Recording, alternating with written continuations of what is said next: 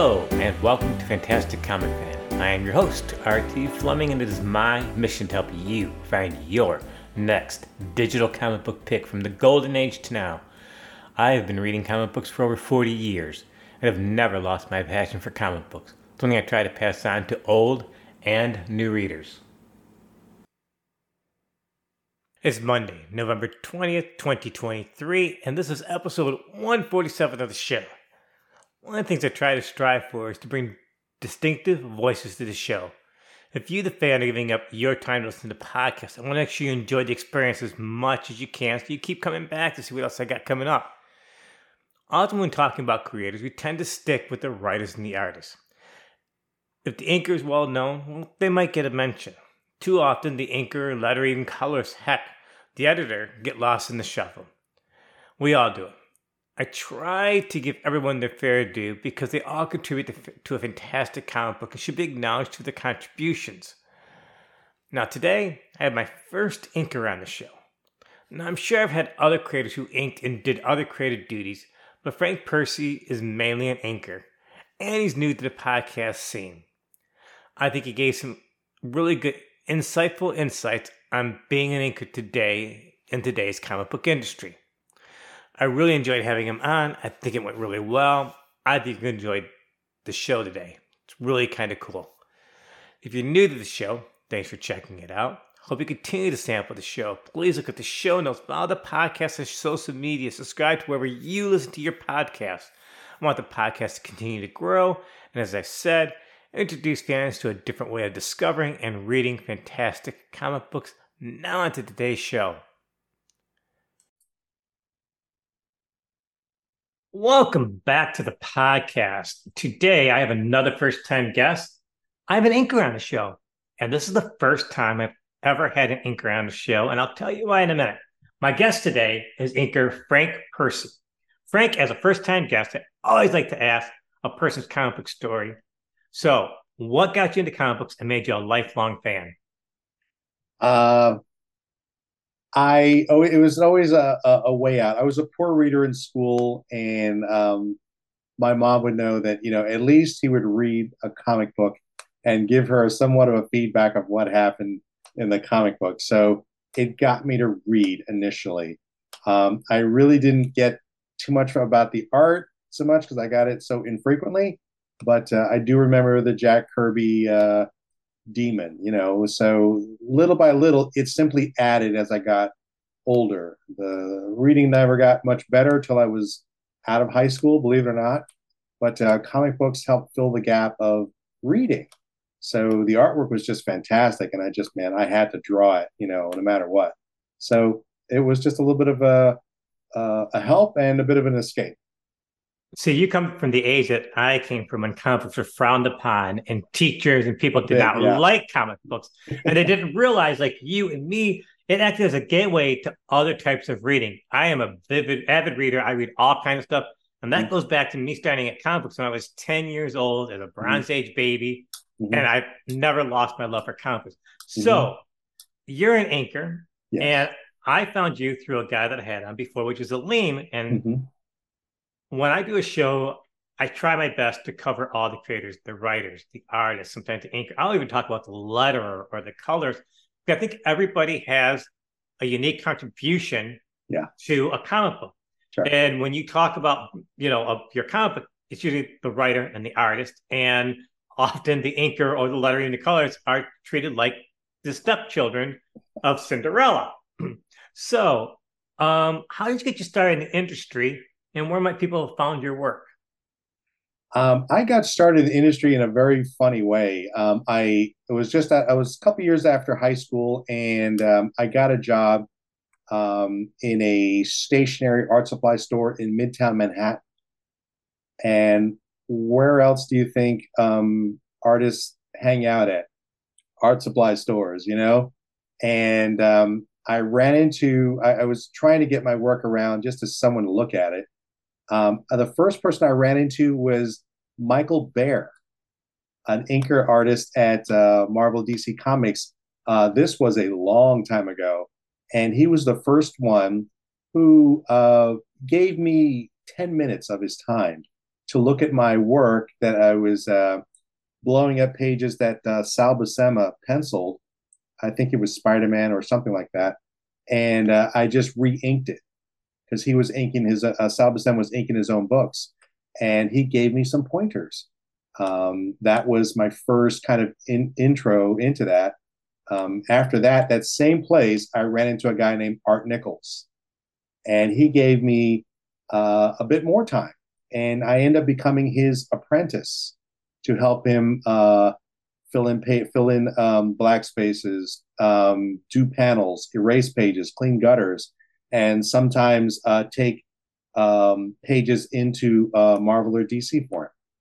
And through him, I met Joe Rubenstein, and I was doing the same thing.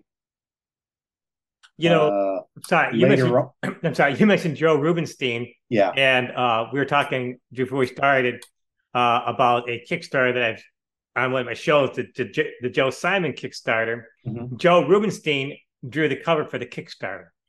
Oh wow, yeah, he's a great painter. He's a great artist. I mean, he Yes. really is. And the cover he did, remember the old Superman versus Muhammad Ali tabloid from back in the 70s? Yes, yes. He did a play off of that.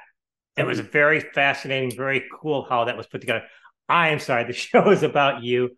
Go on about your inking and you had no, met Joe Rubenstein. yeah. I doing the same thing. Filling in blacks, uh, doing panel borders, cleaning out gutters, and sometimes taking in pages for him to Marvel, or maybe picking something up. Through that, through art, I met Jim Shooter when he first started Valiant Comics when he was at 46th Street. That's before he moved over to 21st or 22nd Street at Valiant Comics with Vinnie Coletta, um, Jay Jackson, and a few others I don't recall. You So, fans, you fans who are listening and hearing these names, Joe Rubenstein, Jim Shooter, go to your computer, research these names. These are yeah, key people that you really should know about.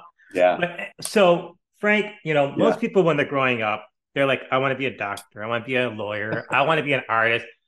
I'm sure you went to your people and go, I want to be an inker. What made you want to be an inker of all things? Those during high school, I used to buy, like, good thing it came out once a month, was the Savage Sword of Conan, the magazine format, which was in black and white, and over artists like John Buscema.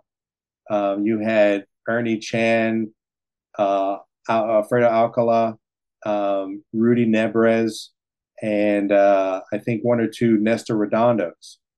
And I just went to my art teacher and says, "Look at this. I mean, how do you do this?"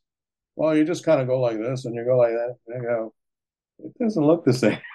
I mean, these guys were like real, they were giving you texture. I mean, it wasn't just flat, just filling in lines. I mean, John Buscema was pretty loose with his breakdowns. So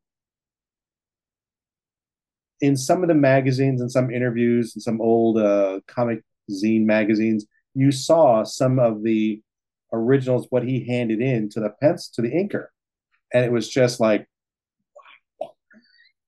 it's like amazing. And then these guys did this magic, and I go, how do you do that? You know, So how long does it take you to complete a page? And like, what's the difference between a loose penciler and a tight penciler? you just see the basic idea of what a penciler puts down. Just there's no maybe very little shading, just kind of an idea. And tight penciling is everything is noodled to death. Almost depending on who it is. Is Um, one harder or easier than the other, or they just have oh, their both pros and cons? well, the pros that worked over John Buscema, I'm just using John Buscema as just a throw out there, has just done so much stuff that he could do breakdowns and hand it over to Rudy Nebres, and Rudy Nebres would just, it's like you might as well just sprinkle fairy dust over it and just go, wiggle his nose, and it's just a masterpiece, which what it was. But not everybody can do that. Not every some people really need, those real leaders and breadcrumbs of how what you want. It's not easy to see. That is something that you'd hand over to, a pro. Um, at the time, I had no idea the whole process. When I was in high school, I had no idea. I just saw the finished end result, and I was happy that it was all in black and white and not covered in color. You saw the ink washes, you saw the small, fine, crow quill lines, the brush lines. You saw it all, How does right there. how does the coloring affect things for you as the inker? Um, um, at the time at Marvel, it was just like this. For me, it was just you can cover up certain things and you can make things really pop out. It just depends on who does it.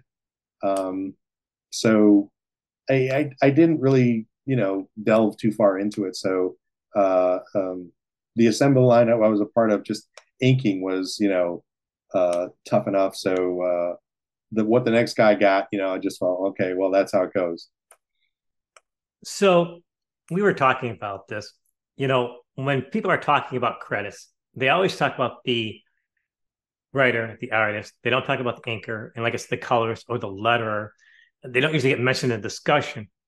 So, what exactly do you think inkers really get their fair credit? And what is important with being an inker? I mean, what's the importance of an inker? I mean, Well, Percy's just doing pencils. I know there's sometimes I think was it Gene Colan who sometimes would just do pencils and they've actually would put some of the stuff out there. Just explain some of that.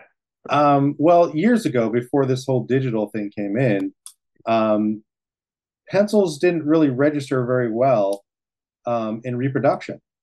So, I mean, I'm talking about, back in the, even before the golden age of comics, all that comic book satire things that they did, if they did it in pencil, it may not show up, the details may not show up well in printing. So I guess they just stuck with, inking your work and making it print ready. But inkers got their due. Terry Austin was the inker for decades. I mean, he was. Claus Jansen did a lot of inking for Frank Miller for a lot of time. Yes, yeah. I mean, it just depends on all of a sudden where you land. But it's a job. Rent's due. So um, I remember seeing in comic books for the longest time. Uh, you know, fill out the form. Who's your best penciler, who's the best writer, and who's the best inker, letterer, and they were all there. This just was the further back you go, the less people there were. Whereas nowadays, it's just like, wow, it's like a crazy field. It's just so many. But the cream goes to the top. So, what might surprise a fan about you being an inker for a comic book? Something that a fan would even possibly think about. Because a lot of fans just look at the comic book and it's just eye candy. They read it and the Right. story, but what's something that people might be surprised about? Um, the time that it takes to do that, it's not. I don't just do it in 15 minutes and then it takes a little time. It takes a little thought at times. When you look at a page, I got a page over the Punisher years ago, So and it's it not was so it's not like coloring, like it's not like coloring a book, like doing a coloring book or a paint by numbers thing. You actually got to put some of your own creativity a bit and of stuff. creativity, yeah, a thought, and you have to think about it. Um, there was a guy, Kelly Krantz, who was doing a Sleepwalker. His style was different from another book that I got out of the same office, Melvin Ruby. I mean, he was very kind of more realistic. So you have to think about it. Looking over, Art Nichols' shoulder or looking over Joe Rubenstein's shoulder, it's like, they got new artists and new pages, and it was just like, old hat, and for me, it was still very new when I, started freelancing, but um, looking at how they did things and how they approach things. They say, well, what is it you're looking at? Don't just put a line over, a pencil line. What is it? Is it a tree? Okay, give me something that says tree. If you give me something that says, a rubber, pole, well, then that's not, a tree. It does not look realistic. That's not what he had. You're supposed to bring it out. Neil Adams says, an inker is supposed to bring out, a penciler's, artwork. He was doing the last pages that he had over Gene Colan before he passed away. It's like, wow, I mean, because Gene Colan is not easy. I mean, Yes, it's like side of the pencil, tip of the pencil, some smudges, some this, that, and the other. And like nowadays, if anything, you know what I say, go get a page of Gene Colan and then come back and show me your ink work. I mean, think about it. You have to think. You cannot just go in there because it will look like a hodgepodge mess. So that's the thing. Don't give me Joe Madureira. It gives you every line where to go. Give me somebody like Neil Adams, who uses the side of the pencil, who gives you values and textures. Then come back and show me how that you're an inker. so how has technology changed the inking process these days? Well, Or I yeah, don't go on. know because I don't do it. But I think I've tried it. I've tried it. It may have made it a little faster. There's no dipping in the inkwell. There's no stamping your fingers because you touched a wet spot, and you got to oh crap. There's none of that anymore. There's no more mask. Well, there's masking, but it's not like it used to be. You don't have to cut anything out. There's no liquid frisket. It's just can you control uh, the medium, the app or whatever it is that to give you the same effect. And I see a lot of guys can do that. I mean, it's amazing the things that they pull off. And it's probably a bit faster, but there's no original. There's no Neil Adams said that. That's fine. It's really good, but there's no original. See, he says, after I sell the book, I still have an original that I can sell. For the dip pen, he says, well, he uses these newer pens that you don't have to dip in anymore. It just has a refillable, or it just that's the cap. If you don't like it and you're done, you just throw it out. You don't have to do that anymore. So he refined it and explained it, so much better on an interview of what he and how he does it and the value of an original, because his stuff. I mean, it's sad that he passed not that long ago, but his stuff was valuable when he was alive. I mean, even earlier stuff. He's always at the top. So somebody who's younger is going to Mm-hmm. mom and dad, or somebody going, "Hey, I want to be an inker." What advice would you give somebody that's actually thinking of being an inker and wanting to break into the industry? Ask them what is an inker? What does he do? I'd say an inker needs to know how to draw almost as well as the penciler does, because it's not tracing. A lot of guys nowadays, they think it's just tracing. Just trace over the guy's lines. Which at now, a lot of pencilers, I don't see anybody even using black shadows or cast shadows or anything. It's a coloring book, and whatever part the penciler couldn't do, you get the colorist to come in and paint in whatever it is you couldn't finish. It's kind of strange. What I would say to a kid is learn how to draw, understand human anatomy, learn how to draw what you see outside your everyday. The best advice I would give is what Neil Adams gave. Go carry a sketchbook with you, and wherever you go, whatever you see, draw Wow. Frank, this has been an extremely fascinating conversation. It was so hard coming with the talking points for this. I'm going, I hope I don't blow this. This is extremely great talking to I you. give all the credit to Neil Adams and all the guys that I worked under, and they gave me some time. So other people asked me as well, hey Frank, can you help me out? I said, oh sure, no problem. I says, yeah, how much you want? I said, don't worry about it. Somebody showed me, I'm going to show you, just what you do with Frank, you get the last words. Any parting it. thoughts before we wrap this up today? Oh yeah. Love your medium, love what you do. It's not easy. It's not like a regular job. So I would say enjoy it. If you don't, man, this is a major headache. Frank Percy, anchor extraordinaire. No, Thank I you don't know for about joining me for the that. podcast. This is extremely great taping today. I am very pleased to have you on. I'm definitely going to figure out a way to get you back on again. Thank you so much for joining me for the podcast. Thank you. Thank you, everybody. Talk to you.